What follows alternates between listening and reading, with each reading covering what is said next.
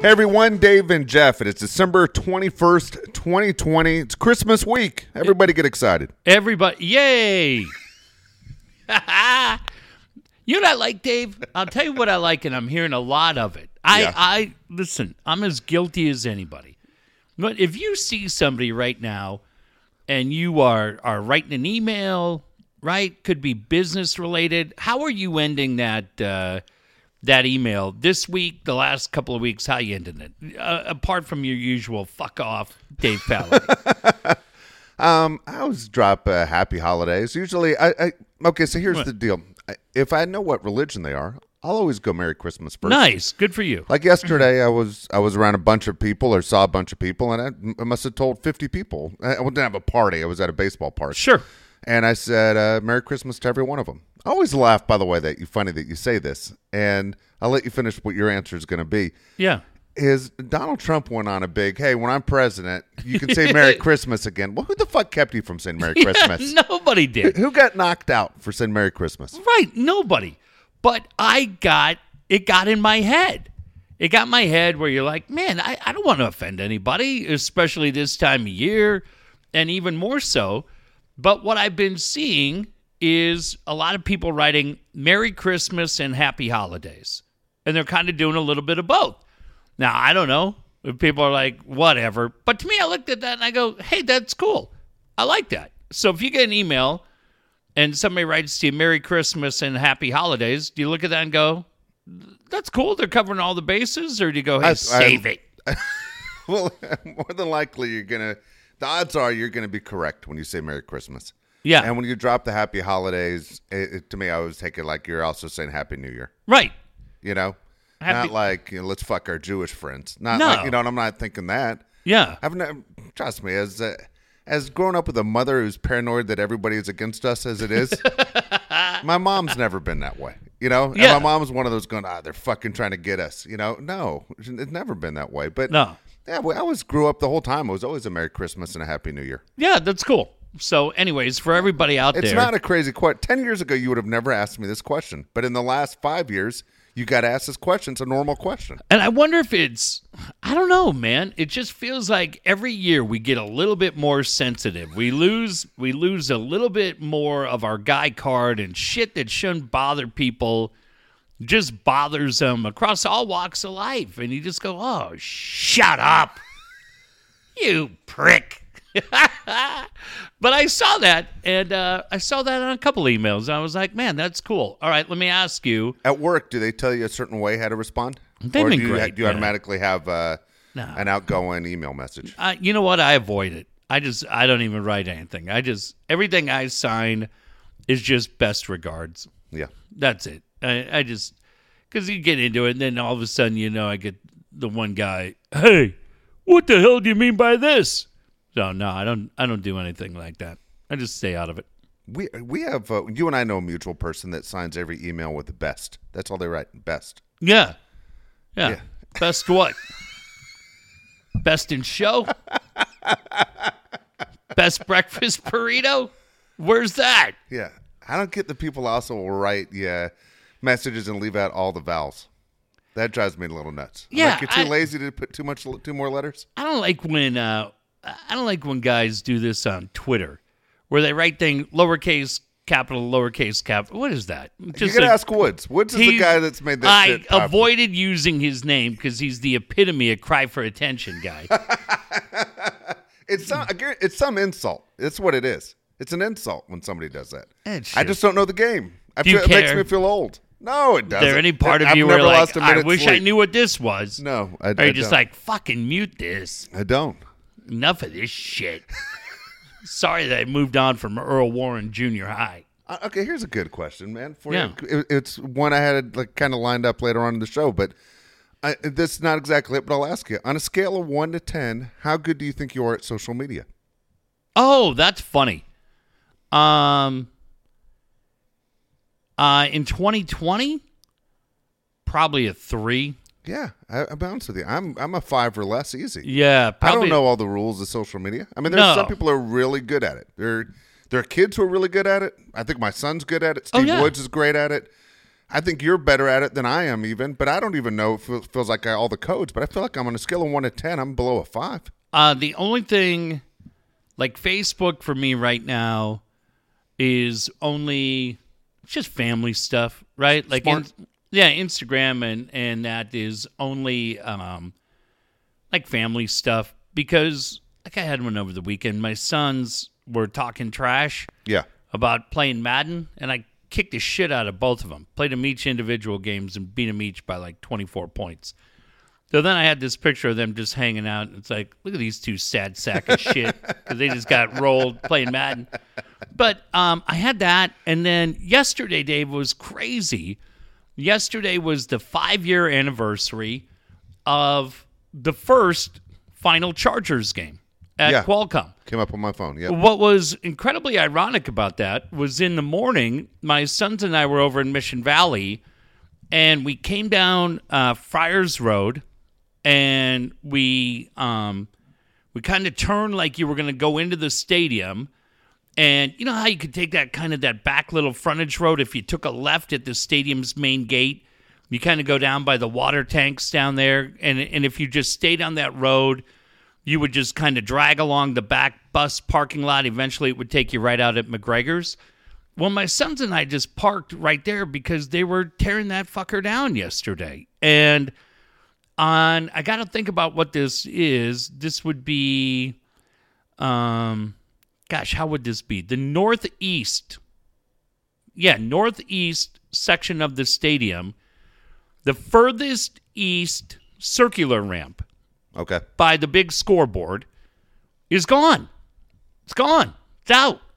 And if you're looking at the big scoreboard, kind of from the field, that section of seats immediately to the left, the highest level, way up there, those are gone.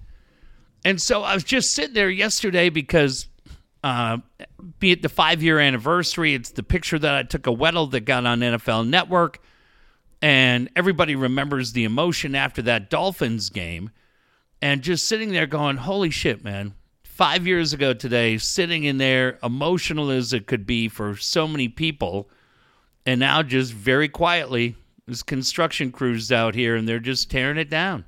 It's pretty wild. It is weird. It is. I think there's a difference when you look at stadiums that have gone down in the past and the team is still in the city. Yeah. You know, like when the Dallas Cowboys. Like I'll go on YouTube and watch different places get blown up, whether it's the Kingdom or where the Cowboys used to play.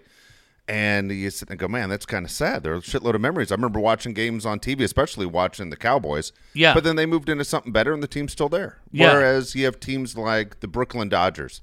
Yeah, right. They're gone. You know, you have the San Diego Chargers. I understand there's a different history when it comes to wins, but still, there's still a fan base and broken hearts. And the stadium comes down, and the teams aren't in that city anymore. It is very strange. When we kept hearing that they're going to take Qualcomm Stadium down one day, I always assumed it was going to be one big explosion. Right. We'd all be out there hanging out. We'd watch it, and we'd hug Frank and Barbara. And then, look, I hate to be the guy to do this, but I'm going to say this anyways. And I hate to do it to any of you that support this show on Patreon. Any of you that paid $400 for 2 seats from that shithole, you got fucked. You did. Like, I'm sorry to. What the fuck are you going to do with those? Dude, they're so uncomfortable.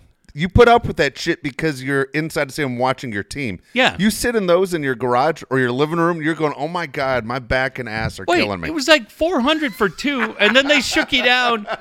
Like they literally, Dave, just cut off 2 seats, and you're like, here you go. No brackets or anything. If you want brackets, you had to pay like another $200. Right? There's more fucking goofballs.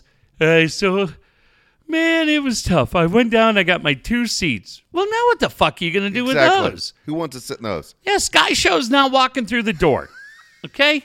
Motley Crue and Poison and Def Leppard. We all know the joke. Yeah. What has 9 arms and sucks? Def Leppard.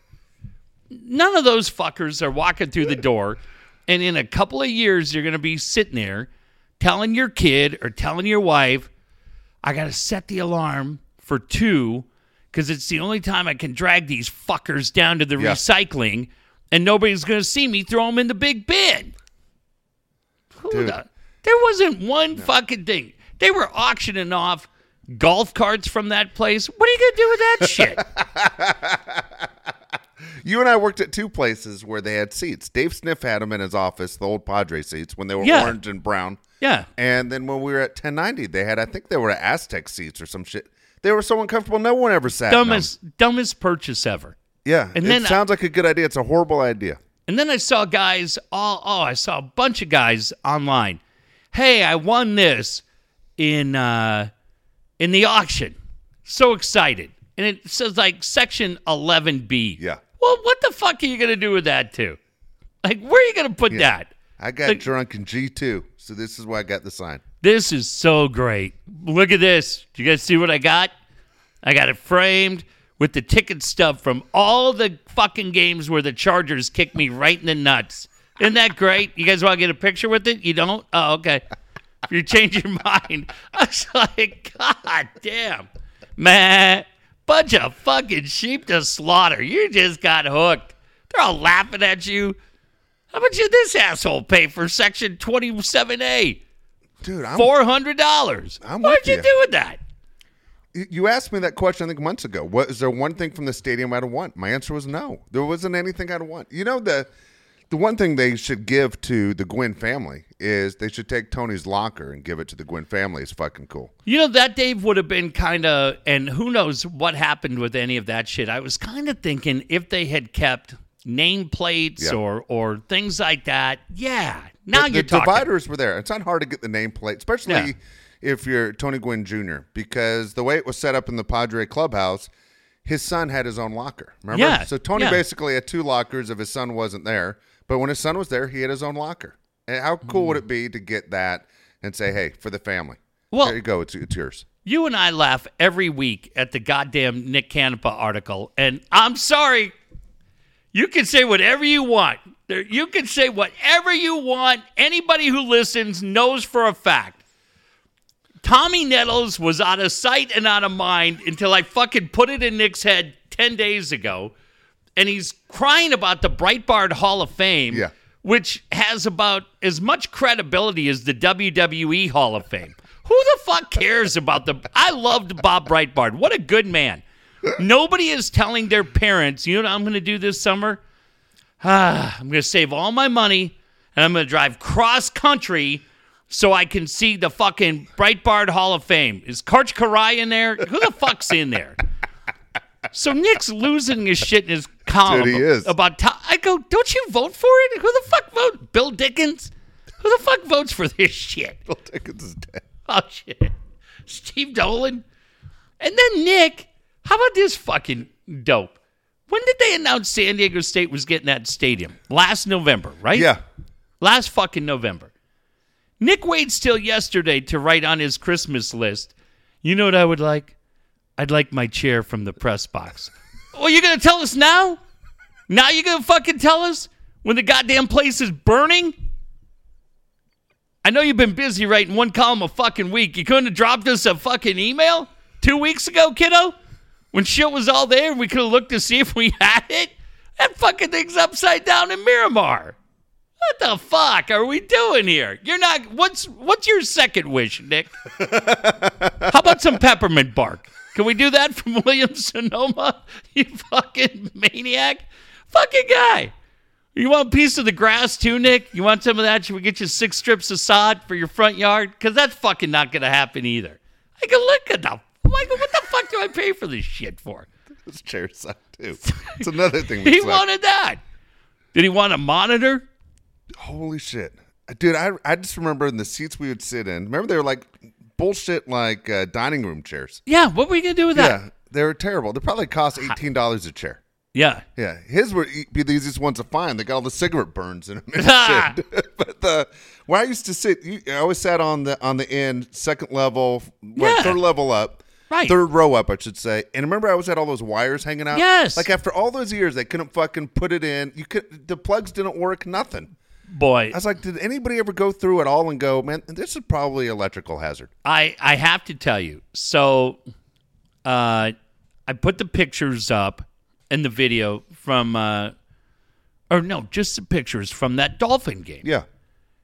Bernie Wilson playing the game says, thanks, Bill Wilson. Now, some of you may know Bill that name. still alive? That's what got me thinking. Okay. Bill Wilson was the longtime stadium manager, had been a retired police officer from Pasadena, and was the stadium manager, and just a fucking amazing guy. And I often sat with him at Padre games or Charger games, and I'd sit with him in his booth at the Holiday Bowl for like 5 straight years. When Joey Harrington was here, I think against playing Texas.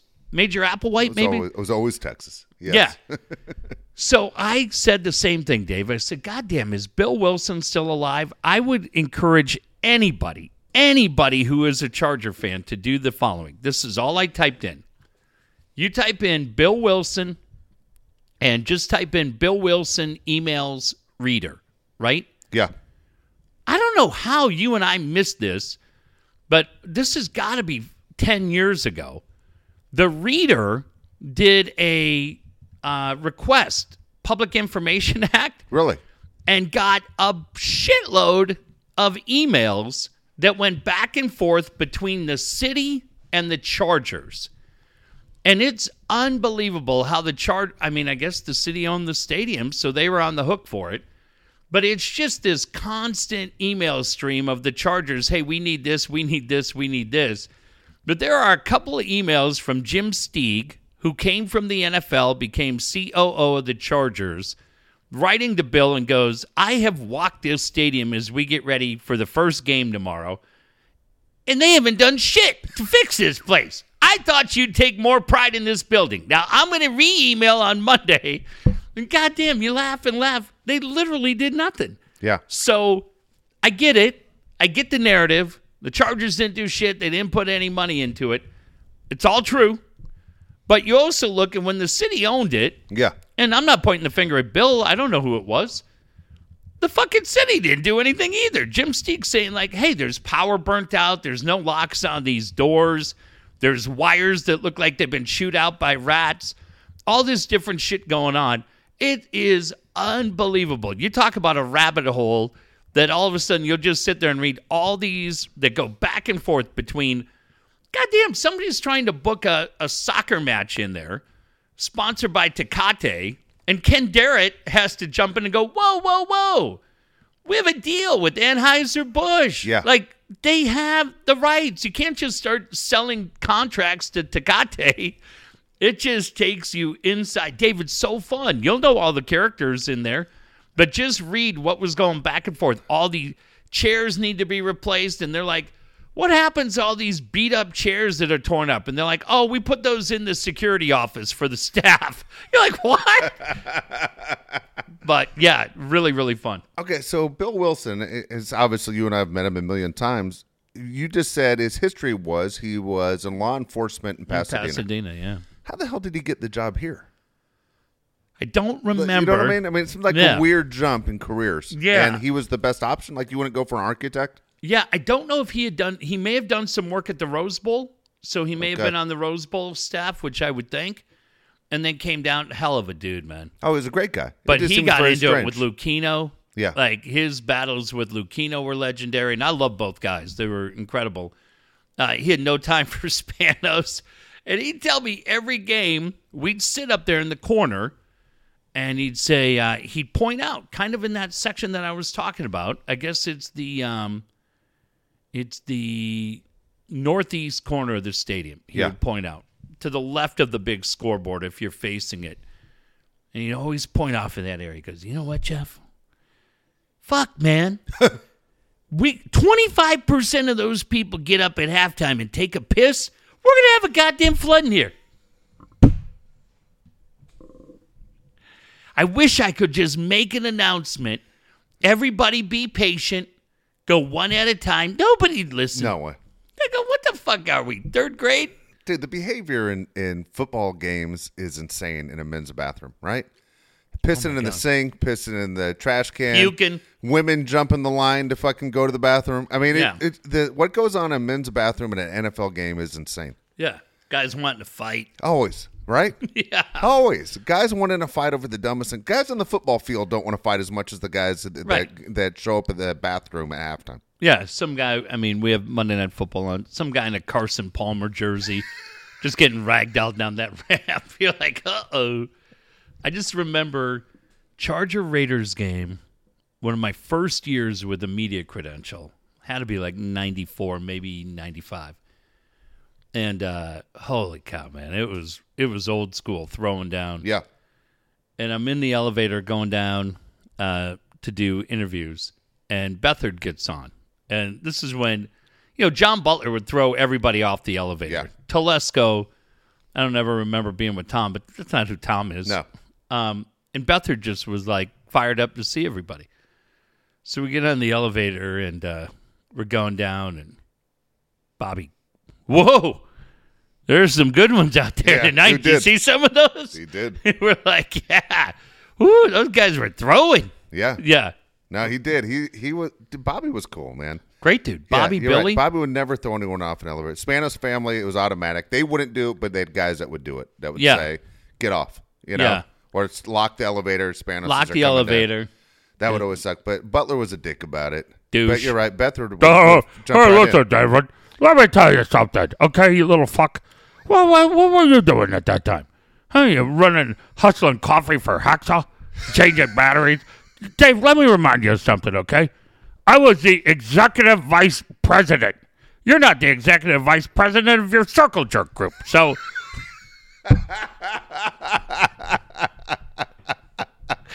Yeah, John had no time for He didn't. nobody.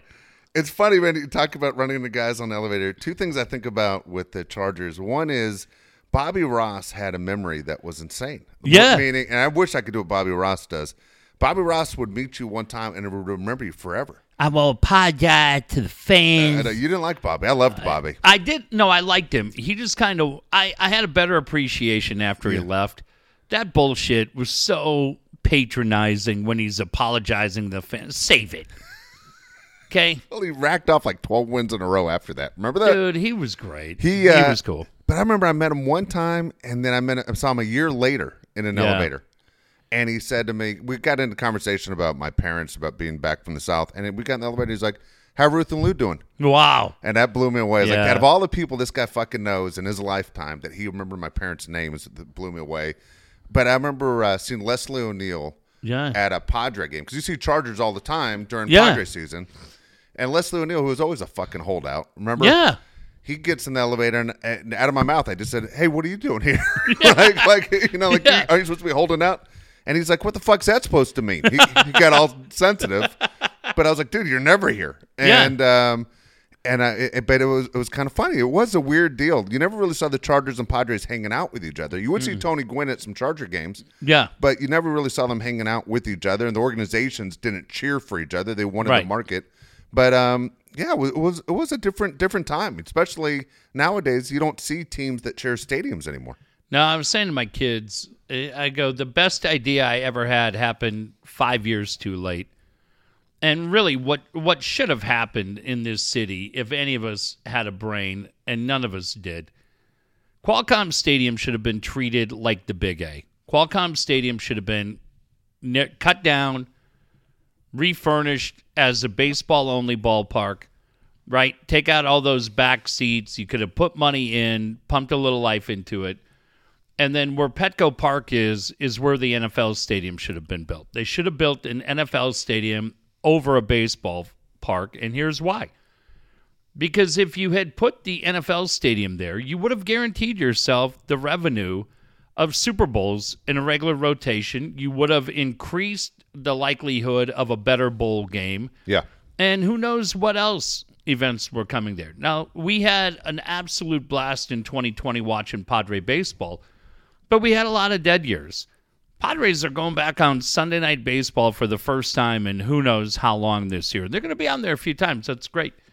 But you would have had, especially the last couple of weeks, as you're talking to friends that are getting crushed on the East Coast by winter storms, you would have had that overhead shot. It would have showed you downtown. It would have showed you Coronado. It would have showed you the water and everything else, right? Yeah. That we're so familiar with.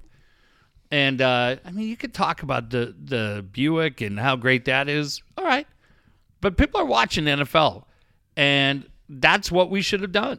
That's what the city should have done. You could have made that the ballpark, because shortly after Petco got built, we remember what happened, and that is John went through his personal situation, had to get out, then we had Morad, and we've been digging out ever since. Yeah, I don't disagree with that at all. I mean, one thing that when Jeff says that we have that overhead view of the blimp and everything is that it's San Diego. Number one, we have a great skyline. Our looked great during baseball playoffs. I mean, we saw it does. But the big thing is, look at this storm that you saw last week in the Northeast. Yeah. You know, I mean, Buffalo got like 42 inches of snow. It's unbelievable. I mean, you tell me people who are in the Northeast who aren't on a Sunday afternoon, who aren't looking at a day like we just had today in San Diego, going, we're fucking going there. Right. We're going to go visit there and throw our money into that city. Yeah. And so you move the Holiday Bowl downtown into that, and maybe the Holiday Bowl ups the ante a little bit, right? Maybe they go up a little bit because now the money's different. It's a beautiful deal. And so here's the other thing too, right? They say, well, what does that mean for San Diego State? Well, San Diego State could have potentially played downtown. Or you could have had a situation where ultimately you did build a new ballpark and we could still have what the Aztecs are doing over there right now. But what I wish would have happened, and again, I get it, hindsight, you and I were very, very loud proponents of Prop C, so you can't put the toothpaste back in the tube. But I'm just saying, if we had looked big picture and said, really, the consistent that we can have is we can't guarantee a World Series, but we can be in the Super Bowl rotation every 5 years. And that does pretty well for us. How do we stay that way? Well, we've got this patch of land downtown. Let's build it. That would have been really, really, really, really good for this city. You think Lucchino and the Padres would have gone for it?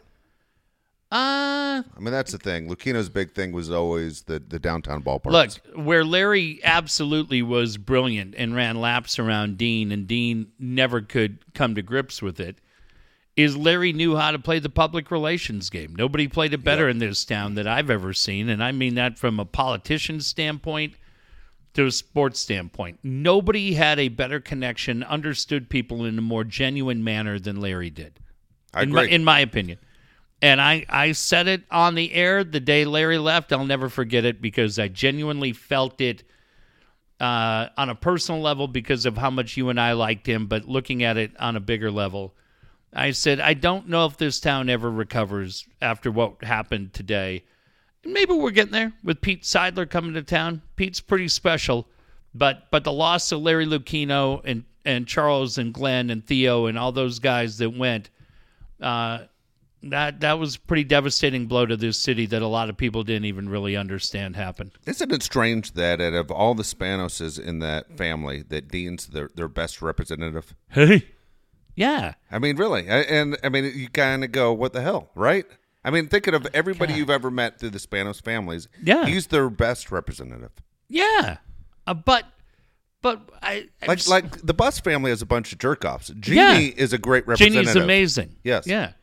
But while Dean may have been incredibly nice to us, it doesn't change the fact what I said about him, and I continue to say about him forever. Arrogant and ignorant is no way to go through life. And Dean's not sure which hat he likes more, the arrogant one or the ignorant one. Dean just absolutely, for a guy that, all in my opinion, Dean desperately wanted to be loved in this town. And holy cow, he couldn't figure out how to do it. Yeah, no, you're absolutely right. He could not figure out how to do it. And Dean was the little kid sitting behind the girl, and the girl was the city of San Diego. And Dean was trying to get her attention, but instead of doing good things, he just kept pulling her hair. Well, it's funny. You know, Alex obviously was a dominating personality in that family. I will say this. I think if Alex was, let's say, in his 60s instead of where he was, and he was still running the team, you wouldn't even have gotten this far. Alex would have burned the bridge with San Diego a long time ago. I don't know that. And I'm not saying you're wrong. Alex was, they say, a ruthless businessman. That his patience level, they say, is no, it's my way, and that's the way it is. I don't know that they would have given him L.A.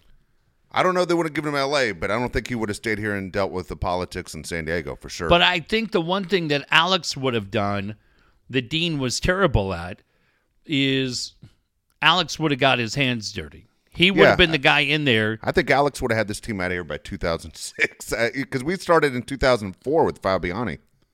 No, Fabiani goes back to KFMB. 2002? Yeah. Wow. Yeah. See, I don't see Alex staying around to 2016. But Alex, but see, here's the other thing that Alex, why I think the Chargers may have ultimately won. Alex was tougher than anything we had at City Hall. Alex could have played. I think Alex could have, again. Who were the assholes that were trying to always block anything sports related at that time? Dick Ryder. Dick Ryder. Talk about it, an adult film name. Yeah, right? Bruce Henderson. Yeah, Bruce. You know, I mean, we still got these guys. Corey Briggs are still down here. We got the only Mike city Aguirre. I know has these guys. Fucking Mike Aguirre. You think Mike Aguirre would last in Inglewood? No, but we voted him city attorney. That's crazy. We put Bruce Henderson and Ryder on city council. These guys cost this fucking city so much money. Yeah. Now, look, I'm not preaching violence at all. Okay, all I'll say is this: when we had Mayor Butts on from Inglewood, and we asked him, "How did you get this done so fast?" When the Rams were coming, he goes, "In Inglewood, things get done or people get hurt." Yeah. We both looked at each other and went, "Holy fuck!" Yeah, you're gonna get socked right in the fucking eye. Yeah, well, that would be the best thing to happen. You cross Mayor Jimmy B. Hey, people look, get hurt. In New York City, I guarantee you things get done or people get hurt. Yeah, this town, people fuck us over and then we vote them in for 4 more years. Then we give them a pension. I can't fucking believe what we've done to Fifth Avenue. Now, I'm not trying to be Nick, but the other night I took my kids out. We're running around, right? And we're swinging up Fifth Avenue. And like downtown, I love what they've done for the restaurants, even though we've completely fucked them over. Hey, go ahead and spend $25,000 to build outdoor patios that we can shut down. I know you don't have any money. But now, Dave, as you go up Fifth, and it's kind of Bankers Hill as you get into towards Balboa Park on your way into Hillcrest, the whole goddamn thing is dug up because they're expanding out the bike lanes. Yeah. It's insane. It's the one thing Nick got right is that nobody in this town's given up their goddamn car. Hey, left, shut up. But it's dug up all over and there's potholes everywhere you go. Your goddamn alignment's shot. But hey, you fire up that Schwinn, we're going to clear out 9 lanes. Like drive Encinitas, the 101, you can't get anywhere because they've made everything for the bike lane. Crazy. That is crazy. Yeah. But, I mean, Dan Williams is one of our closest friends, a bike rider. I'm not saying I want Dan on the sidewalk or Dan dangerous, but just eliminate that street parking or do something. We've had some crazy politicians, man. In the time I've lived here, that I just can't believe. And Faulkner's going to be your next governor. Dude, this fucking guy, all right? Haircut. He's haircut 2.0 between the both of them. I can't wait for the Newsom-Faulkner debate. Oh, my God. This fucking guy is crazy as shit. He sits there, and he's all about potholes. And then he stands on the fence for fucking everything. Doesn't want to do jack shit. Lost the NFL. Yeah, so he's the pothole, lost NFL guy and loves guys who ride bikes. But then all of a sudden, now that he's not going to be mayor anymore, now he's crazy vocal on social media. Yes. Yeah, all of a sudden, this guy can't shut the fuck up. I'm like, dude, where you been for 8 years, you asshole? Hasn't done anything. Guy's the biggest empty suit this city's ever seen. But Newsom's a clown. Newsom's an absolute clown. But I'm like, holy shit. Our best option after Newsom's Faulkner? That's not the case. God damn it. I'm sorry, Dick Ryder. I want Governor Dick Ryder. Dude, real quick, tell the story about your brother saying that Faulkner was going to be governor. Yeah, he told him, what the fuck did he tell him? I think about this all the time. Yeah, he said at the Chargers. But he got close enough to the mayor. At the Gulls. To say, the line was, if you get a new stadium and the Chargers stay here, you're going to be governor. Yeah, that's what my brother told him. We were at the and didn't he give your brother the wink and the thumb? And a picture. Couldn't wait to take a picture with him. That was like, what the fuck? Dude, it's like if he becomes governor, it's worth it just for that fucking picture your brother has. Yeah, we went to the arena when they relaunched the Gulls. And Faulkner's down there. So my brother gets backstage. My kids want to meet Willie O'Ree and the Gulls Girls. And my brother wants to meet Faulkner. I'm like, go ahead. Nobody's talking to that guy. But yeah, my brother tells him, hey, I tell you what, you get this stadium built, you're going to be governor of this state. Oh, I like the way you think. Let's take a picture. Fucking Dumb and Dumber. But my brother and I swear to God, every time that picture comes up, I send it to my brother, and we goddamn laugh for a half hour. My brother's like, fuck, he completely believed me. Because my brother always says he forgets he didn't get the stadium built. There was like a part A before part B. But I send that to my mom, to my dad, to my sister.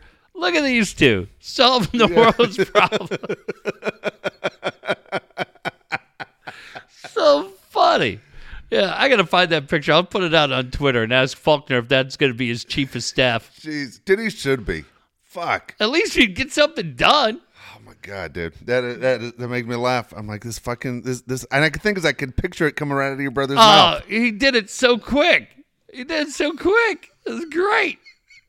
So funny. Yeah, he comes running over. Not quite as quick as he did at Bob's Lucky Ladies in Palm Desert. He's like, yeah, look at this. Starts sending it off to me, my sister, my mom. God. We're like, oh, my God, I can't take you out in public. It was great. Faulkner loved him. It's his buddy. All right, a couple things. Is the NFL yesterday. I didn't catch any NFL, but on my phone, I get updates on what the Rams are doing. Wow. And all I see is a quote from McVay saying, I am embarrassed. And I'm like, holy shit, did they lose? Yep. And then they lose to the Jets. And At home. At home. And you're sitting there and you're going, oh, my God. First time I'm thinking not the Rams lost. I'm thinking the Jets just got a win that will backfire them for the next 15 years. Yeah. Holy shit. How does this happen? Now, players don't throw games and coaches don't throw games. Because they're all out. Yes. I mean, they have to have a resume they're building. Players have to have tape, and the coach, Adam Gase, is gone. Done. But holy shit, they just lost Trevor Lawrence, who we said since everybody saw him on the national stage when they beat Alabama as a freshman. But we all knew this guy is insane. He's a once-in-a-lifetime guy. And you go, and you just lost Trevor Lawrence to the Jaguars. And that's the way it is set up right now, that the Jags will get the first pick. Now, I heard Will Brinson today on Darren's show, and I like Will. He used to be on our show on a regular basis. He described Trevor Lawrence this way. He said, when I look back at the last 40 years of the NFL, I think about these guys. And he said, John Elway, Peyton Manning, Andrew Luck, and Trevor Lawrence. I agree with that right there. Well, yeah, but hang on. But now, are you looking, skips over Aikman? Yeah, but Aikman was different. Aikman was a guy that had a transfer out of Oklahoma. Yeah, he had a broken leg, but Aikman, number 1 overall pick, I know, 3 rings. He rocket arm, couldn't run. Luck could run, Elway could run, Manning couldn't run, but Manning had that pedigree. And Aikman, they thought for a long time, was the kind of guy that, as they say in the South, can throw a ball through a barn, but didn't have the touch on it, But Lawrence was a guy he's fast, he's big, he does everything that today's quarterback does. Look, I'm not taking anything away from Trevor Lawrence. He's been special, but I was just saying. Now, again, maybe Will's thinking about number 1 overall picks, but I'm going, okay, wait a minute. In the Elway time, there are a lot of guys. Brett Favre, Aaron Rodgers, right? I mean, you can look Kirk Cousins. He's probably not in the talk. But the hype, the hype. Yeah. No. What? Okay.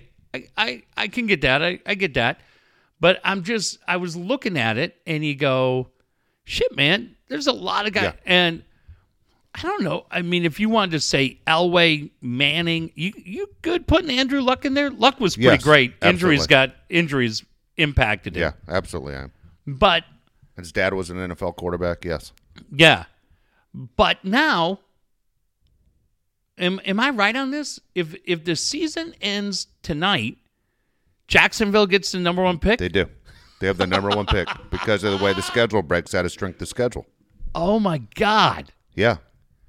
How about that shit? And if you're Trevor Lawrence, you could just go play in Jacksonville, be super... Yeah, guy's already in South Carolina. He just moves over to Jacksonville. My son... But, I mean, I don't know anything about Trevor Lawrence, but you got to think marketing-wise, why wouldn't you want to be the number 1 media market? Well, I don't know. I mean, the Jets are a wreck, right? Yeah, I mean, Jacksonville's one of those forgotten teams. Always has Yeah. been.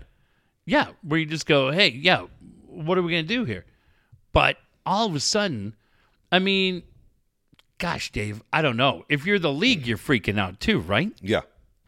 So here's a crazy Trevor Lawrence story, at least that I heard about. So when Trevor Lawrence was in high school is when I started hearing about him through my son. Because Josh played with a kid that's still at Alabama, number 87, the tight end for Alabama, Forstall. Okay. Forstall was the quarterback for his high school team, won the state championship in Georgia. Okay. His dad's the head coach of the high school team. All right. His dad tells his son, hey, I know you just won the state championship. Next year you're changing positions. He goes, what are you talking about? He goes, there's an 8th grader coming up that's better than you. He goes, Dad, I just won the fucking state championship in the state of Georgia. Great.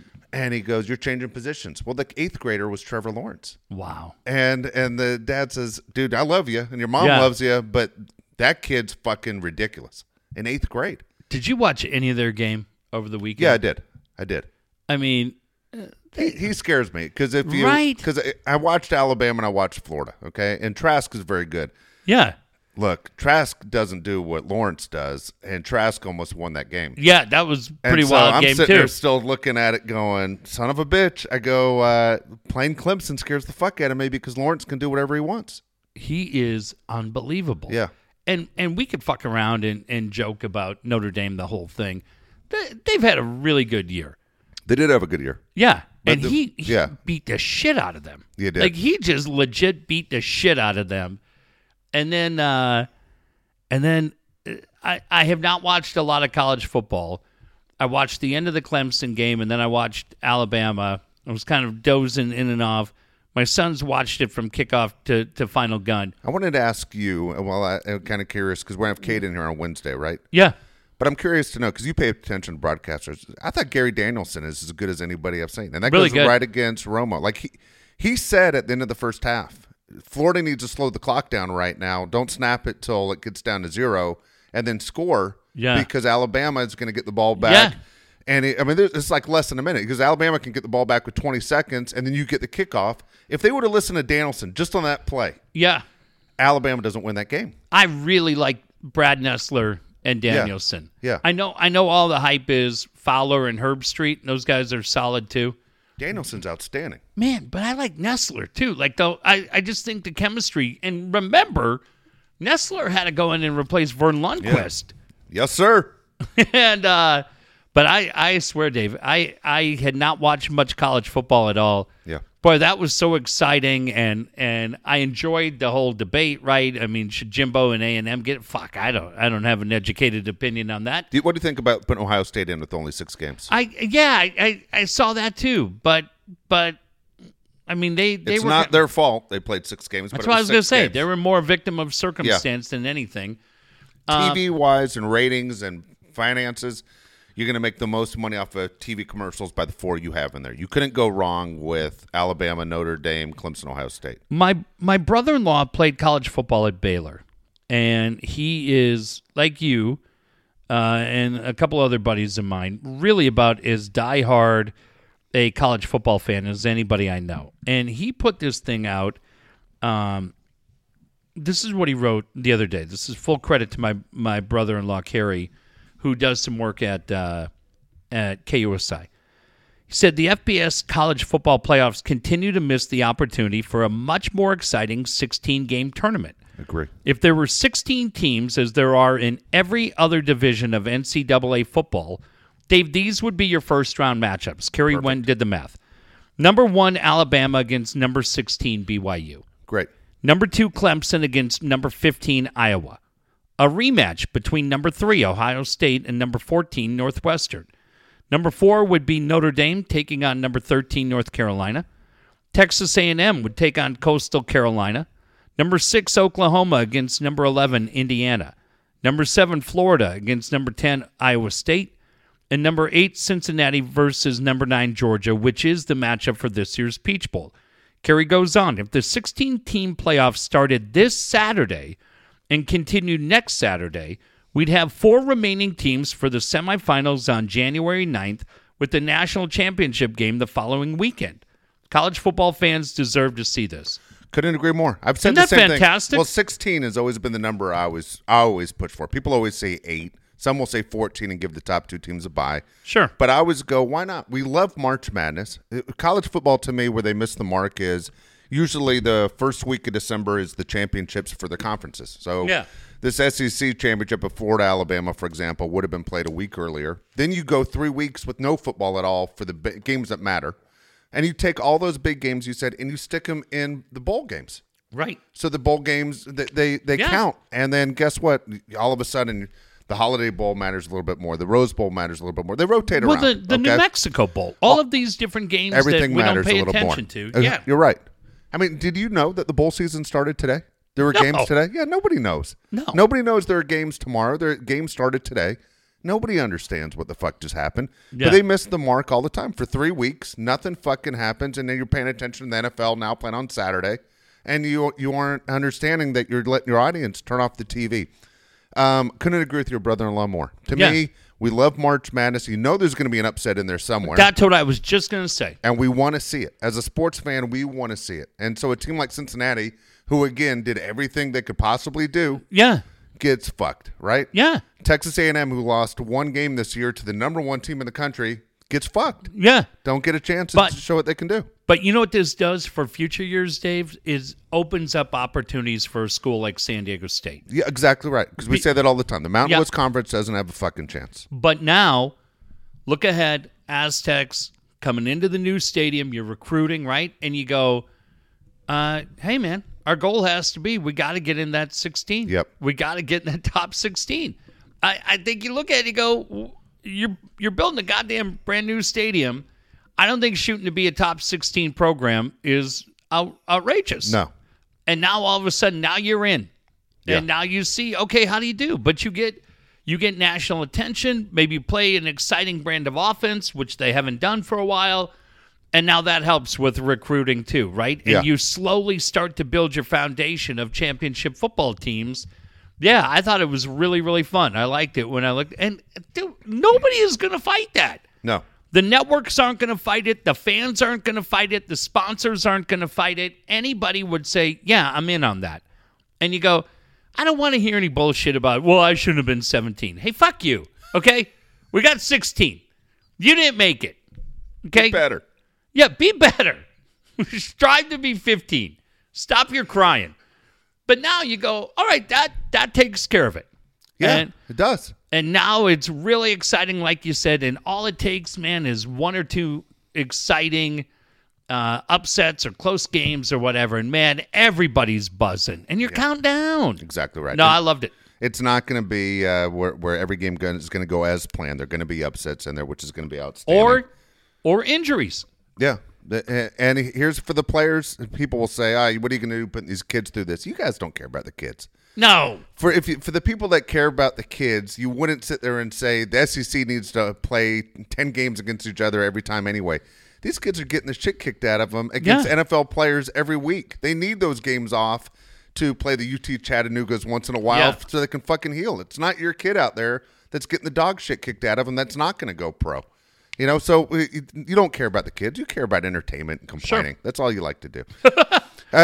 So Jalen Hurts has gotten a chance to play and played fantastic yesterday against the Cardinals. I thought it was funny, 2 Oklahoma quarterbacks going at it. But great game in Arizona yesterday. The reason I bring up Jalen's name, 2 reasons. One is when Jeff and I did our 20th anniversary show, he sent stuff in that was auctioned off. Yeah, he was fantastic. He twice is right. But he sent stuff in, which was very cool. So we're cheering for him. Mm-hmm. Him and Josh obviously got along very well. But I remember a couple years ago when Jalen was a freshman and we went to the Peach Bowl as a family. We saw Alabama beat Washington to play in the national championship game. Jalen was only 18. Wow. Well, my younger son was a year younger. Oh, yeah. So the whole team goes out to a party, you know, and basically you have to be over 21. So Jalen and Jake just hung out in the hotel in Atlanta all night. Wow. And it was cool as could be. You know, the starting quarterback for Alabama takes my son in to say, well, neither one has anything to do. Yeah. And they hung out. And so cool is that? The guy is cool as shit. Just a guy. And when he was at Alabama with Josh, he told Josh, I have a couple goals. He goes, I want to win the Heisman Trophy. I want to win a national championship. I'm never going to play in the NFL, so I'm How going to about go that? back and be a high school coach. He goes, those are the 3 things I want to do. And then here he is in the NFL. Gets a chance. Carson Wentz shits the bed, gets an opportunity, Yep. and had a crazy game yesterday for the Eagles. So that was pretty cool. As someone that's kind of tied into the show, rooting for him. Yeah, and if you ever see on eBay a Jalen Hurts football being sold from San Diego, let me know who the fuck it is. Because Jalen Hurts sent one here, and shockingly, it never arrived. Yes. Because somebody, I don't know how he sent it, so I'm not pointing the fingers at anybody, kind of am. But, yeah, fucking thing didn't make it, and we're counting down to August 1st, and it hasn't arrived.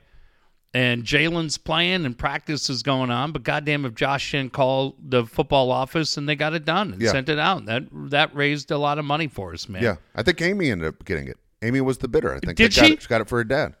Yes, exactly. Oh, man, so perfect. Yeah. Really, really great. All right, other thing I was going to bring up is Chris Rose from MLB Network. This is last week. He has 2 more shows to go. Okay, the one does the show with Kevin Millar. I watched Chris Rose today, and he's on NFL Network tonight. And he's complaining now he needs to go out and find a new job and Crying the blues. climb the blues. 3,000 people getting checked in for COVID. Yeah, he has money problems, as he says. He needs to find another job. So I'm watching him, and he has Francona on as a guest, who was hysterical. You and I have had Francona on. Oh, yeah. And he has Kershaw on, who was actually very funny, too. Dude, the guy is plain as can be. Dude, he didn't laugh at one joke. Chris Rose? He sucked. And I'm looking at him the whole time going, dude, I'm glad you're fucking fired. Get out of here. A week ago, I felt bad when he cried on the air. Not me. Dude, today I'm like, dude, you do fucking suck. Yeah. They are going to replace you with somebody. I hope they replace you with somebody that actually acts like they want to be there. Yeah, out the door. Come on. Get the fuck, Scram. fuck out. Fuck off. Maybe Chris Dotseth could be your hype man. Fuck you. Chris can do that show. Let him in. Hey, you want to hear a cool story, and you'll like this because it revolves around Alabama football and a longtime Alabama quarterback. Dave, maybe you've heard of this guy. He played quarterback at Alabama. His name is Joe Namath. You ever heard of him? I have. All right. So I heard this interview, heard the interview back, trying to think of which time Stern was on vacation. I can't remember. He only takes 90 of them a year. But did you hear the interview that Stern did with Joe Namath? I did not. It was so good. How recent was this? God, within the last year. Oh, fuck. I got to go back and hear this. Okay. But they played it back. And Joe Namath, I've always liked, right? Because I remember it at one of the Super Bowls, he came down and he walked through, and you were just like, man, there's just a dude with a presence, Dude, right? the whole room stopped. Yeah, and it was great. Yeah. So Joe was so good with Howard Stern, and I remembered that there was a time when I went to Barnes & Noble because Joe wrote a book within the last couple of years. And I was at Barnes & Noble, and they had signed copies of the book. And I was like, wow, that's really cool. And, of course, I didn't fucking get it, right? Because why would I put out $25 for a book signed by the Hall of Famer? And then on Facebook, there's this group that always shows up, and they were selling signed copies of the book. And again, like a fucking idiot, I'm like, oh, that'd be really great, really great. And I didn't do anything to get it. So I hear this interview, and I'm like, God damn it. You know what? I got to go find this book. Well, of course, Barnes & Noble sold out of it, and the other guys sold out of it. So Friday night, 10:30 at night, I'm watching, I'll give you a great show to watch, but in a second. My son and I are watching TV. My son falls asleep, and somebody mentions Alabama football, and it reminds me. And I said, I'm going to do a Google search, right? Because occasionally I have found you can find small independent bookstores that have signed books. Yeah. And they're not charging you $2,000. 10:30 on Friday night, I do a Google search. Joe Namath signed book. Shit starts popping up, 400, 300, 200. And all of a sudden, Dave, right down in your favorite state, Alabama, I find this bookstore, and I'm going to promote the shit out of this guy tonight. The name of the bookstore is Alabama Booksmith. Okay. I go to this guy's website, and he says, all of our books are signed, and we only charge the publisher price. Wow. So $30 that it would cost you over here Yeah. at Barnes & Noble is the same price you're paying from Alabama Booksmith. Wow. However, the book that you're buying for $30, Joe Namath had in his hand and signed it. I go, holy shit. So 11 o'clock Friday night, I entered my credit card information. Yeah. It's like $35, okay? Get up the next morning at 8. I look at my email. Hey, Jeff, thanks so much for your order. I'm going to wrap it up carefully today, and it'll go out today. And at 9 o'clock Saturday morning, I had tracking from way. Alabama Booksmith. This fucking guy wasn't even 12 hours later. And he goes, hey, here's the other thing. You're a book guy. I'm going to put you on our email list. You'll get first crack at any books that I get signed before we even announce them to the general public. Wow. So I know there's so many of you out there that are readers, and we talk about Matt Coyle and all the other guys. I just thought, holy shit. Now look, I get it. Maybe he's not getting 900 orders coming in, but when you put an order in, Dave, super late at night, and at 8 o'clock he's already acknowledged, hey, I've got it, and Yeah. it was on the way, and the book will be here in like 2 days. How great's that? Yeah, let me tell you again the name of this place real quick. It's called Alabama Booksmith. You can just look them up. They are in Birmingham, Alabama. But USPS tracking is already on the way, but he's got an unbelievable selection of signed books, and there are certain books that are limited, and they might be a little bit, but you can get it. The guy who was the photographer for Obama, Yeah. he's got like a few rare signed books. That's going to be a little bit more. But I would guess 85, 90% of the books are publisher price, and he's just a cool little bookstore in Alabama. Wow. He's got a shitload of hard signed books. So I just thought that was really, really That is cool, cool. and I wanted to let him know. Do you have HBO? Yeah. Now, do you have this new HBO Max? Fuck, I don't know if I do or don't. HBO Max is kind of their new streaming service, right? They are running that show, Dave, called Southland. Okay. Do you remember this show? I don't. This show took place, I would think, like 10 years ago. I know you're going to know this show. Did you watch The OC? I didn't watch the OC. I thought you did. No, I didn't. But you know the kid, the main Yeah, kid, I the do. blonde-haired Yeah, of kid, right? course. He is a rookie cop, Okay. and he's I remember the show now. I know what you're talking about. Regina King's in it. Yeah. C. Thomas Howell's in it. Okay. Plays a complete asshole. Tom Sizemore was in the first one. It's all shot on the streets of L.A. Cool. And it's L.A. cops, and he's kind of the kid from the OC is kind of a rookie cop, and he's just kind of seeing all the shit. It's very, like, there's a lot of similarities between the show The Rookie, Yeah. which is currently on, but this one, Southland, was done 10 years ago.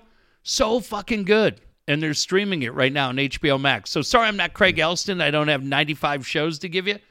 But Southland on HBO Max, Alabama Booksmith, the two things I wanted to promote. Okay, real quick, I looked up Joe Namath's stats as you were talking, because I always remember one thing about the NFL back in the day is they always talk about touchdowns to interceptions ratio. Joe all the probably time. shouldn't be a Hall of Famer, right? And so, Would he be a Hall of Famer today? no, he would not. Matter of fact, he would have been benched a long time ago. Joe threw 173 touchdowns in his career. Okay. He threw 220 interceptions. How many of those late in his career? Oh, fucking 220, all with the Rams. No, it's crazy though. I mean, Yeah. if you look up Terry Bradshaw, I think Terry Bradshaw, just off the top of my head, I think has thrown 2 more touchdowns than interceptions. Wow. There's so But many 4 guys rings. that are 4 rings. He's Yeah. 4-0 in Super Bowls. There's so many dog shit stats for so many of these quarterbacks. Everyone's like, oh man, he was the best ever, and you go, really? But different defense back then, though, Dude, too, right? Yeah, I understand it's more aggressive, but if you look at the old defensive clips, there's like 9 guys on the defensive line. I mean, there's a Yeah. lot of man-on-man coverage. You're like, Oh, how fuck. the fuck do you not complete more passes? And I love that we never even circled back to it. Where the fuck did you find that video? It wasn't Jerry Shirk. It was like Turkey Jones, or who was that guy that fucking ragdolled Bradshaw? I don't know. I just typed in on YouTube the clip you were talking about. But you found it. Yeah, I did find it. It just came up. It was like Terry Bradshaw getting killed against the Browns, and Yeah. and it was right after you spoke about it. But yeah, he completely fucked him up. Broke his neck. Yeah, he was out. He just flung him. He like spiked him into the ground. Oh, my God. Yeah, That's completely crazy, fucked him right? up. Yeah, Drew Brees is like, man, that looked like I hurt. Now, That's bad. I can't speak for Namath, but I'm just saying this for Bradshaw because I know a lot of people dismiss it, right? Oh, you got Franco Harris and Rocky Bleier played a part of it, right? Dude, you watch some of those throws he makes to Stallworth and Swan. To Swan. Goddamn, pretty amazing, right? Oh, it is. It is. It's pretty cool to watch. I mean, it's amazing how many of those Steeler guys made it in the Hall of Fame. The craziest thing to me, because I was so young and you were young at the time when they were playing, is that Bradshaw got a chance to call all his own plays. Now, anyone who ever hears Bradshaw talk, you think he's a dipshit because he plays the game. Roger Staubach, who comes off as a really smart guy, was never allowed to call any of his own plays. Tom Landry called every play. Nuts. And he was like, dude, let me call my plays. This asshole over here, this Hicks calling him with his teeth knocked out, and they keep beating us. You know, what the fuck? Let me call the plays. But Bradshaw called every one of his plays. What is it about Joe Namath, though, right? Yeah, that's it. Joe had that cool. I mean, when you're at Radio Row and you're sitting there watching, I mean, you said it on there 2 months ago. You're there for a week, and there's so many stars coming through. Emmett Smith walked System by, overload. and we're like, see you, Hi, Emmett. Yeah, but hi. We didn't even ask him to come on. No, he Hey, just Emmett. walked by. We just waved to him. Jerry Rice. Oh, yeah, well, Yeah. come on. Barry Sanders, come on. I mean, you don't even get excited. But when Joe Namath walked in, to show that you could shut down an entire room, that everybody just stopped talking and was in awe. Yeah. Shows you he's the guy. Brett Favre's probably that guy now. Yeah. But Joe Namath, I remember Montana, going to a certain extent. Yeah, we've had Montana on too. Yeah, great guy. And he'd sit there and he'd go, man, that guy fucking controlled the whole goddamn room. I'm telling you, Dave, I was so hyped up on Friday night. I'm like, holy fuck. I That's found cool. what I wanted. That's really cool. Like, I found what I wanted, and they said the book's great. Yeah. I mean, he covers everything, including Susie Colbert, and how embarrassing that was for him and his family, and as he continues to try to be better. But Joe's just fucking cool, man. Did Joe get help after that? Oh yeah, He did say that? Oh yeah, big time. Oh yeah, that was devastating to him. I watched that live, and I remember thinking, you and I have talked to a bunch of people right before they've come on. You know when guys aren't. Oh yeah, and I kind of blamed Susie for that. Like, you knew he was fucked up. Like, why would you put him on there? yeah, you can't. I mean, right away, I remember saying to Josh, who was a little kid, I go, he's drunk. Right away, I caught him. I go, this guy's drunk, and it was so bad it made you wince. Yeah, we had at Seau's on Monday Night Football. There were nights when Junior had been having a good time, and the thing was, just because we were really close, we just protected him. Yeah, we just protected him and didn't lead him anywhere. And I don't ever remember Junior. Junior never said he wanted to kiss you on the mic. True. And I was single. Yeah. But shit, man, I'm Alabama Booksmith is it. So for goddamn it, I tell you, this guy's got a ton of cool shit on there, man, and just nice as can be. So go. Just curious, did Stern play the clip of him saying it, like going through the whole thing? Did he bring it? Did he tell the story? Did he actually play the clip? He talked about it. Yeah, and Joe. Because if you're Joe, you're like, oh my god, I've heard this clip a million times. It's the worst moment of my life. No, Joe was great, and Stern loved him, and he was really humble about it. But it hurts him, man. Yeah. You don't want that to be part of Joe's legacy. Has always been, I would think, incredibly likable and a big time guy, and being the dude, right? Yeah. For Super Bowl III. And having that attached to it, that's not who Joe wanted to be. You know what always cracks me up about Joe is people always told me about this ad that used to exist. It was Johnny Walker. Okay. I like my Johnny Walker. What do you say? I like my women blonde and my Johnny Walker blue. Johnny Walker red. And so, blue was a special label. Oh, okay. And so I was like, holy fuck. I go, you would never have an ad like that now. No. Like, can you imagine any quarterback doing that commercial? Joe did a nylons commercial. Yeah, he did. Remember that shit? Yeah.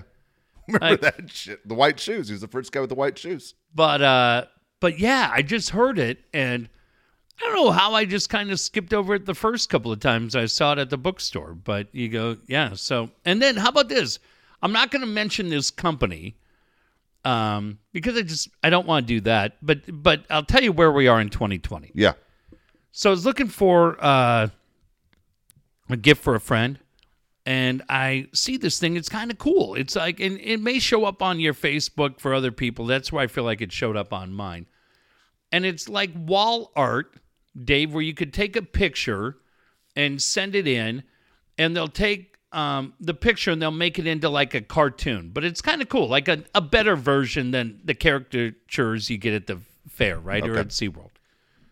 So I go, well, shit, that's kind of a cool looking thing, right? So I start looking, and like the first 50 that they have are all couples. I'm like, well, I don't need a couples one. So then you keep going through, and they have a guy as a lawyer, guy as a doctor, lumberjack, right?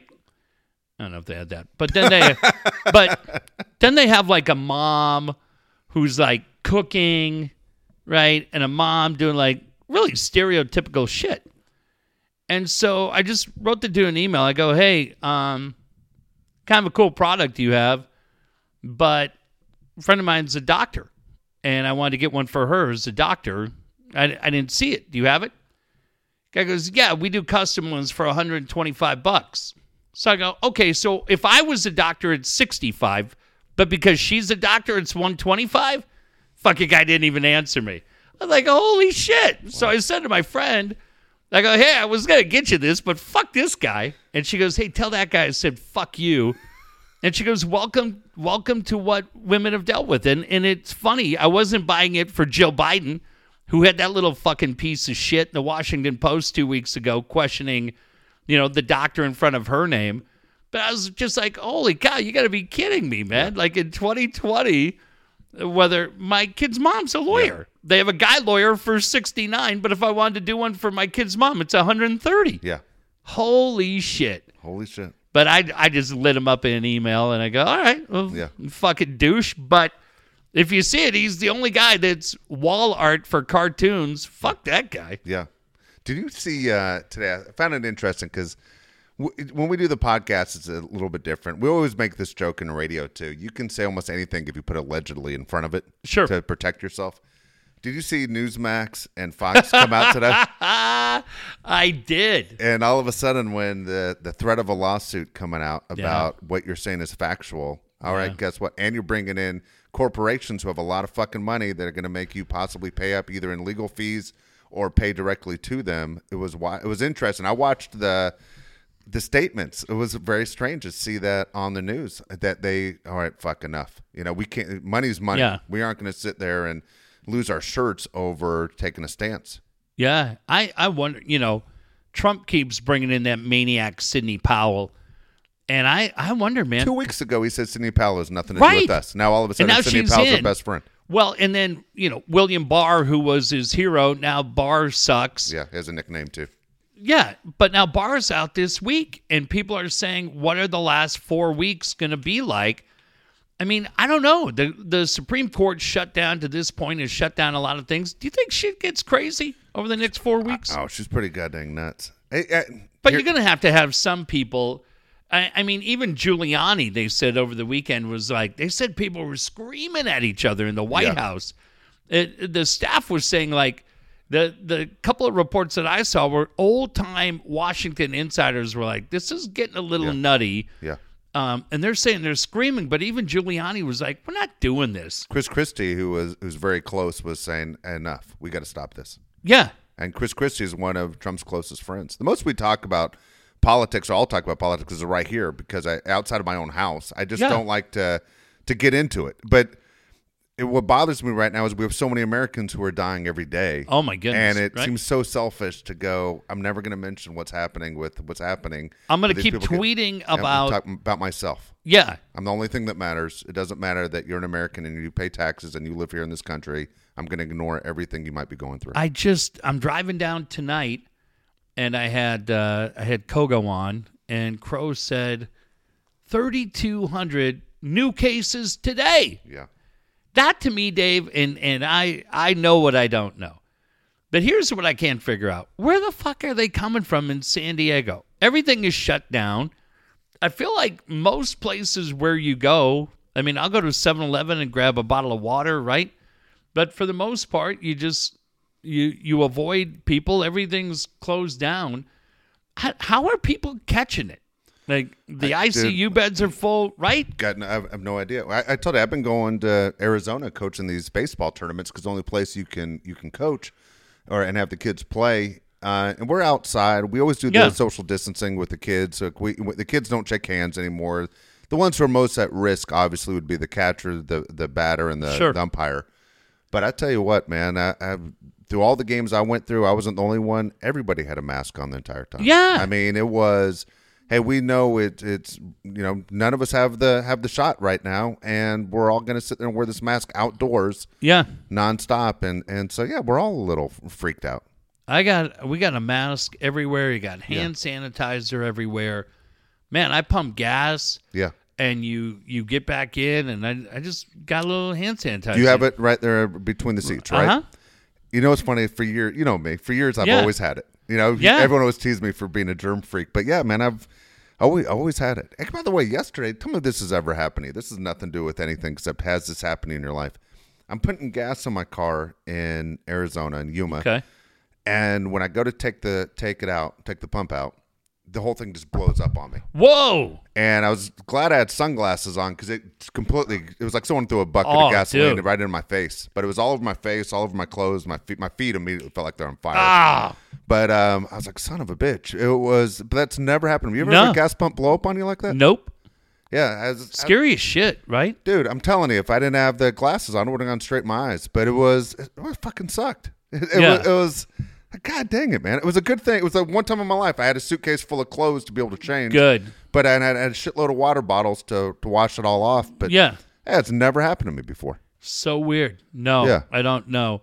One quick football note that we didn't mention. What happened with Kevin Green today? So Kevin Green passes away at age 58. The family announced it. They won't say cause of death. And dude, suicide's scary enough. But for everyone to go, it had to be suicide. Let's relax a second. Right. Let's take a couple days. Let Out the of family, respect to the family. We saw that with Yes. C.S. Keys and Yes. others. Let's calm down. Okay, it's not important how he passed away. He Yeah. passed away at age 58, and he has kids. I just why that hits home with me is we were just talking over the weekend with my sons about different Super Bowls. Yeah. And I was saying that I went to Super Bowl 30, which was the Steelers with Kevin Green and Greg Lloyd against Troy Aikman and the Cowboys in Phoenix. And it was so fun. It was the first one I had been at. And Kevin Green during Media Week was so funny. Bill Cowher was great. The Cowboys were, it was really high star power. Yeah. And I was just talking about him. And then I found this thing. I said to my kids, I go, I wonder if I can get those 3 that I was at on DVD.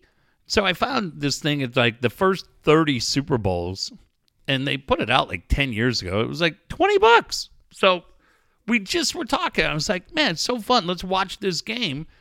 And then a couple of days go by, and I hear he passed away. And I just saw it. So I didn't know if they had announced that he had an illness or something like they that. didn't announce a cause But of I death. agree with you, Dave. If the family's keeping it private, let them keep it private. Yeah.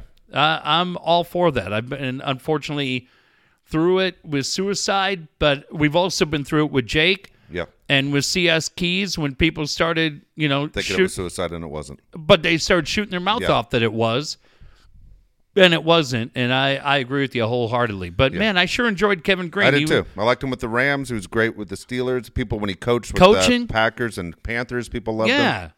Man. Yeah, that bummed me out. Yeah, me too. Me too. Hey, want to mention Dan Williams. We were teasing Dan about Dan being on that bike. Dan, you know what? The guy has complete balance in his life. Not only is he always in great physical shape, but you want to talk about financially, Dan knows exactly what he's doing, not only for himself, but he wants to help you out.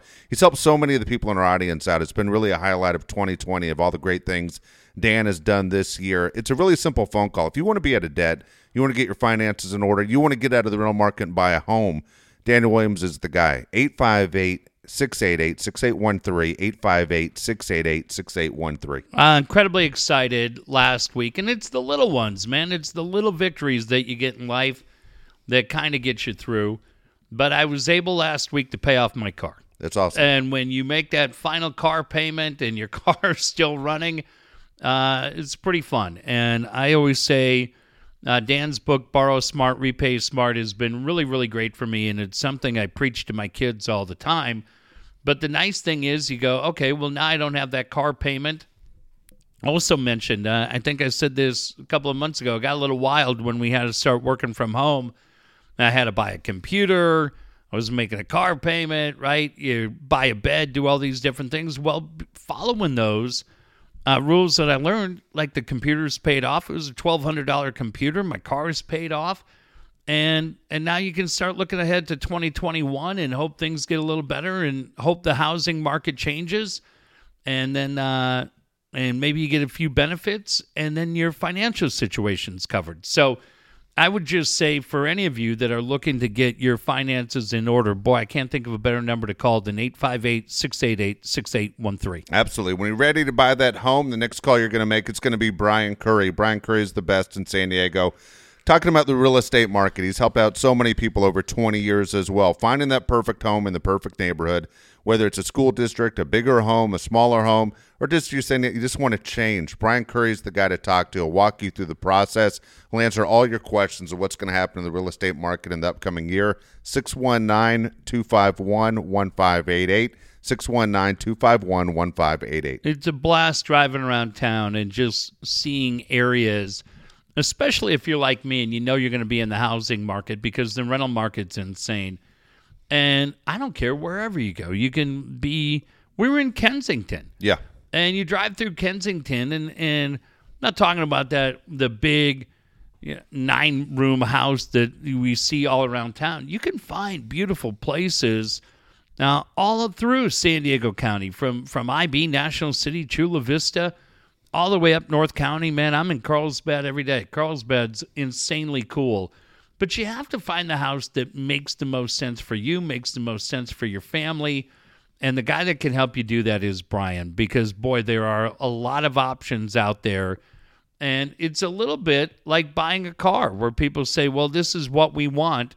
And you get excited. And you're like, yeah, let's do it. And Brian say, whoa, hang on. We're not going to do that. He's in it for you. He's not in it for himself.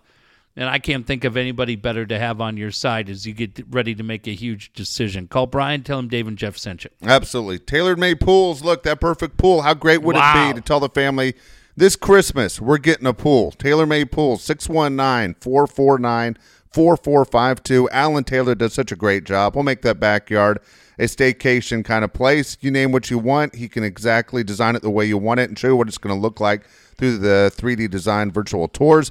Again, 619-449-4452. Not sure if you heard, but everything is being shut down for another month. And I don't know. I mean, it feels like the numbers are not going backwards. They're going up and up.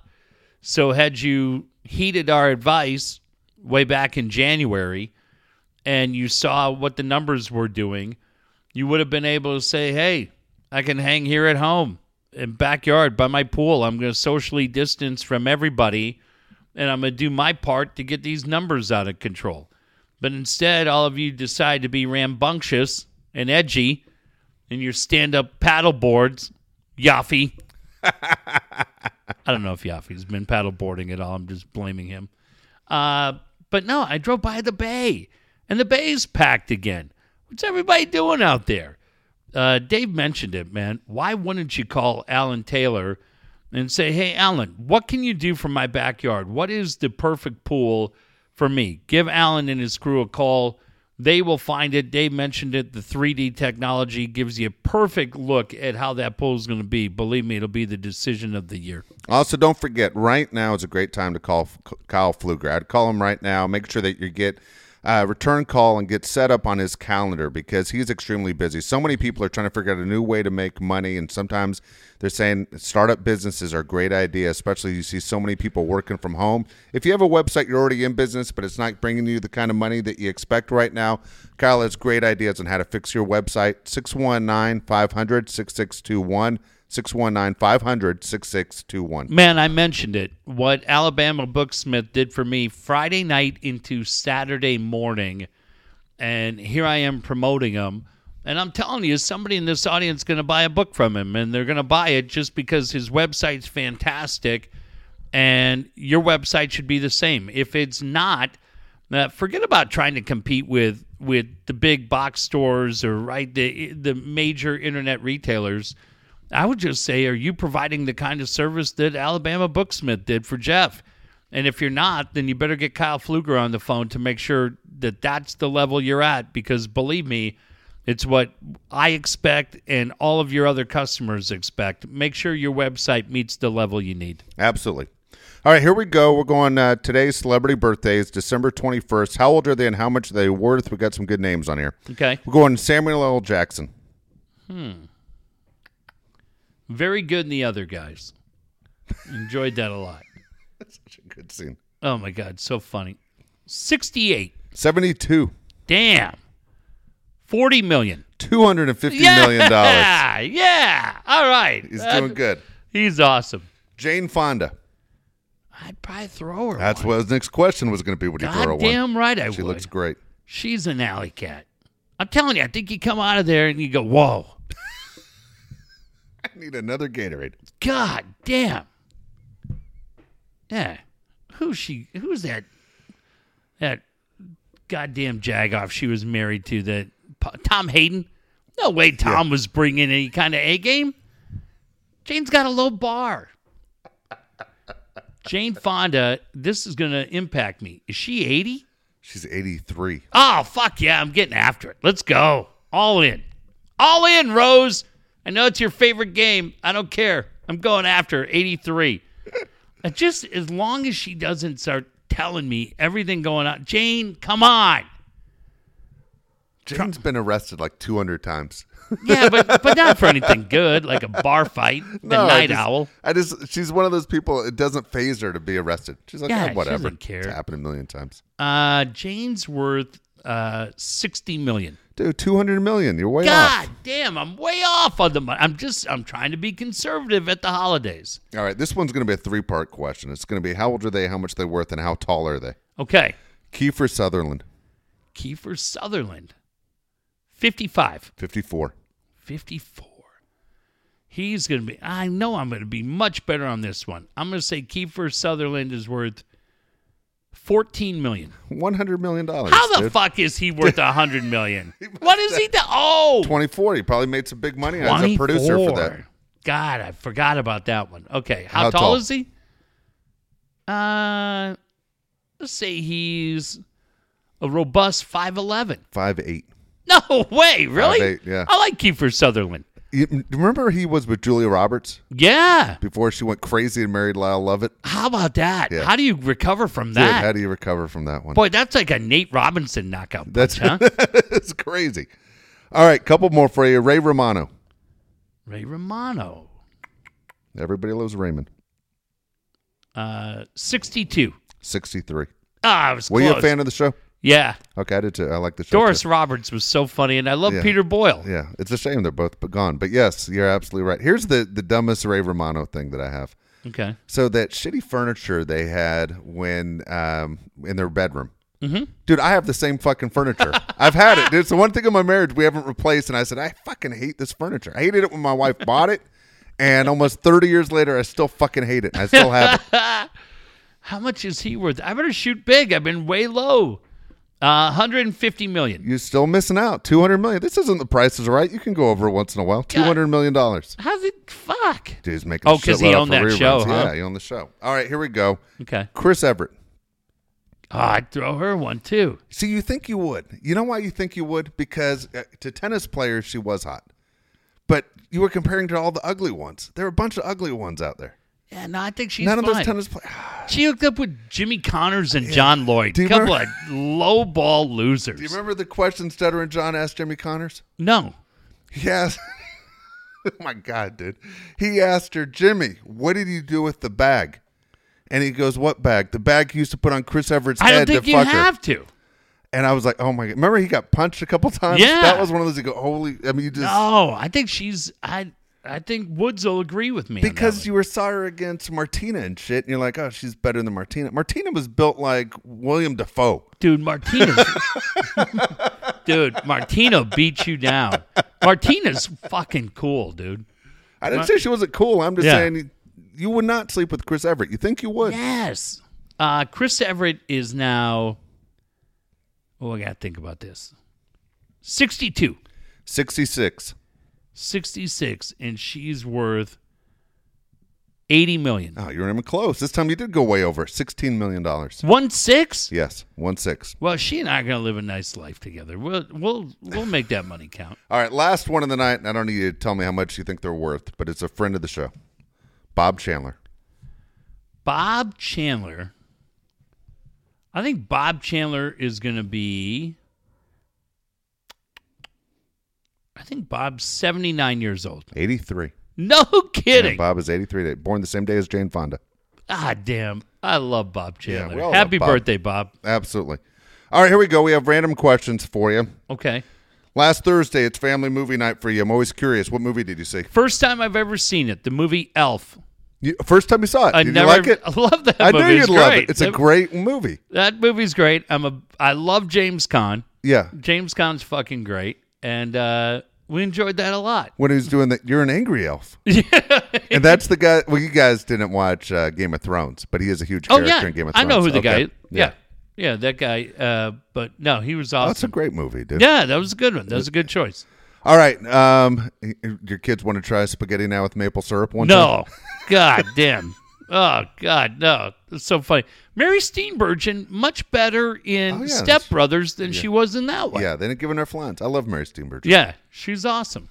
Okay. All right, we talked about social media. Do you talk to your kids about social media and how to use it? No. I mean, they have Instagram pages Yeah. that I kind of keep an eye on, but they're not really into it.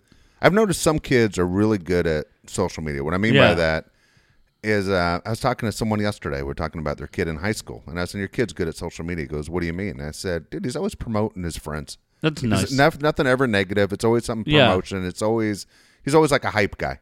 And go, those guys are always have a million friends and people like those guys. There's nothing ever negative or something to go, dude, that's a personal attack on somebody. No, you'll hear parents that say their kids are incredibly bright, and that's not me. My kids were lined up.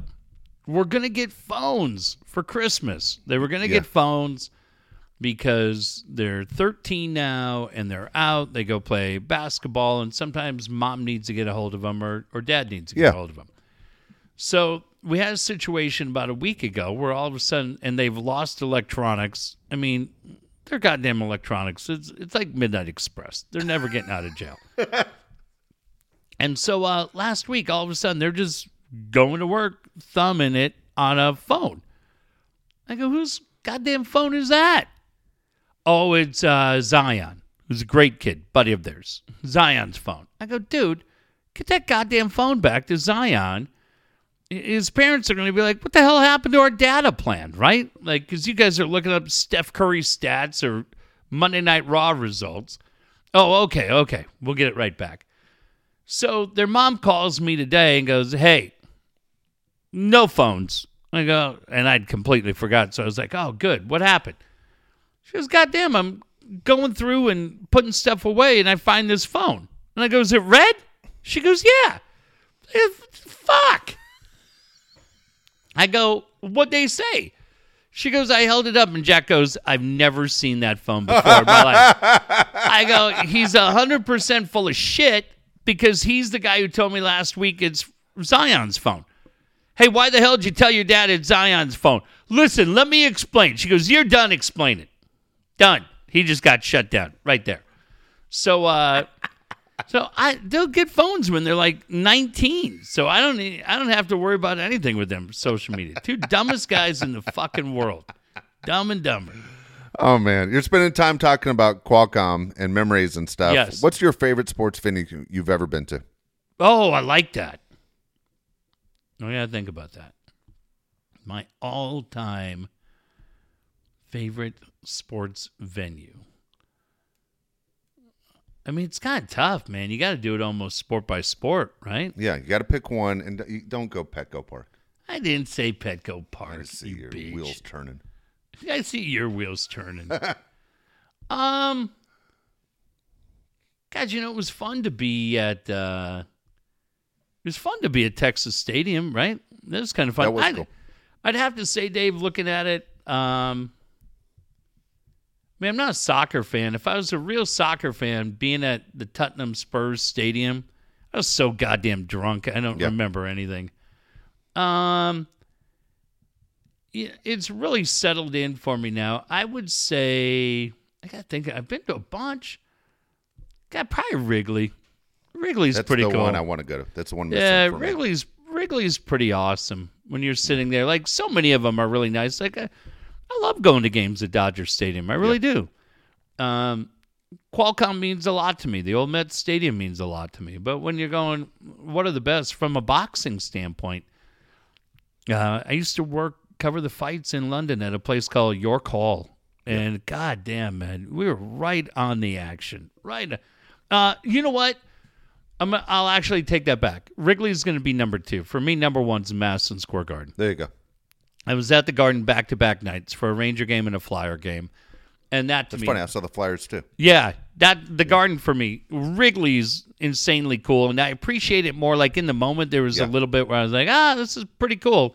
But I appreciate it more afterwards. But the Garden was amazing. It was awesome. Yeah. That's really cool. What's for you? For me, it's funny. Glenn Geffner hooked me up with tickets 2 nights in a row at Fenway. Oh, and it was just an incredible experience. The thing is, it is very uncomfortable. I mean, if someone offered you season tickets, like, dude, my ass can't take season tickets. And it's built for guys that were 5'8", 140 pounds. Kiefer Sutherland would love it. He'd love it. But for a guy my size, man, dude, you're crammed. It's just uncomfortable as hell to be at. But there's what the hell's going on? Did you get Johnny Mathis? I know. Did I just get played out on my own show? You did. Hold on one second. That's Donna Summer. It's Donna Summer. Hold on. I don't even know how to turn that off. Or where it's even coming from. That's crazy. She's done. That has never happened to us on the show. I have no idea where it's coming from, dude. Where's it coming from? Fuck if I know. Hold on a second. Let's see if I can fix that. Sorry. Damn it. I feel like... who is it when Stern plays somebody off, right? Yeah. All right, hold on. Marianne. Yeah, actually, I'm going to stop the show to figure it out.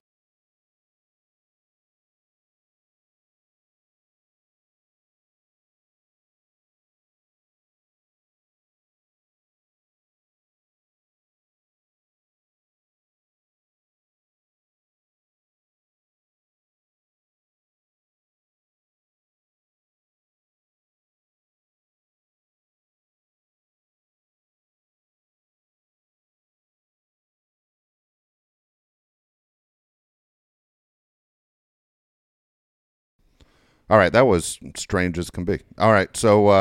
let's get out of here before we burn anything down. Before we burn anything down. All right, so that was it. So I would say Bryant-Denny Stadium was my favorite place to go. Oh, yeah. The deal was 2020. Remember, the plan was, I told you and I were going to go to LSU this year and go to Death Valley. God damn. That was the plan, was to say we're going to see LSU on a Saturday night, which everyone says is awesome. All right, before we get out of here, I want to mention Steve Verissimo. Really close friend of us. Yeah, love him. Congratulations on your first granddaughter. Now, as Jeff has told the story about his boys a bunch of times, his kids were born early. So NICU. So his granddaughter was born 3 months early. We're thinking about you, Steve, thinking about your family, and we're cheering and we're rooting like crazy. I mentioned it. I saw this. I saw the picture of his grandson the other day, who just a beautiful little guy, who was a micro preemie. My son Cade was born at 3 pounds. Jack was 2.5, and Jack born November 2nd. Cade came home December 5th, so he was in the NICU for a month. Bad, I'm so bad.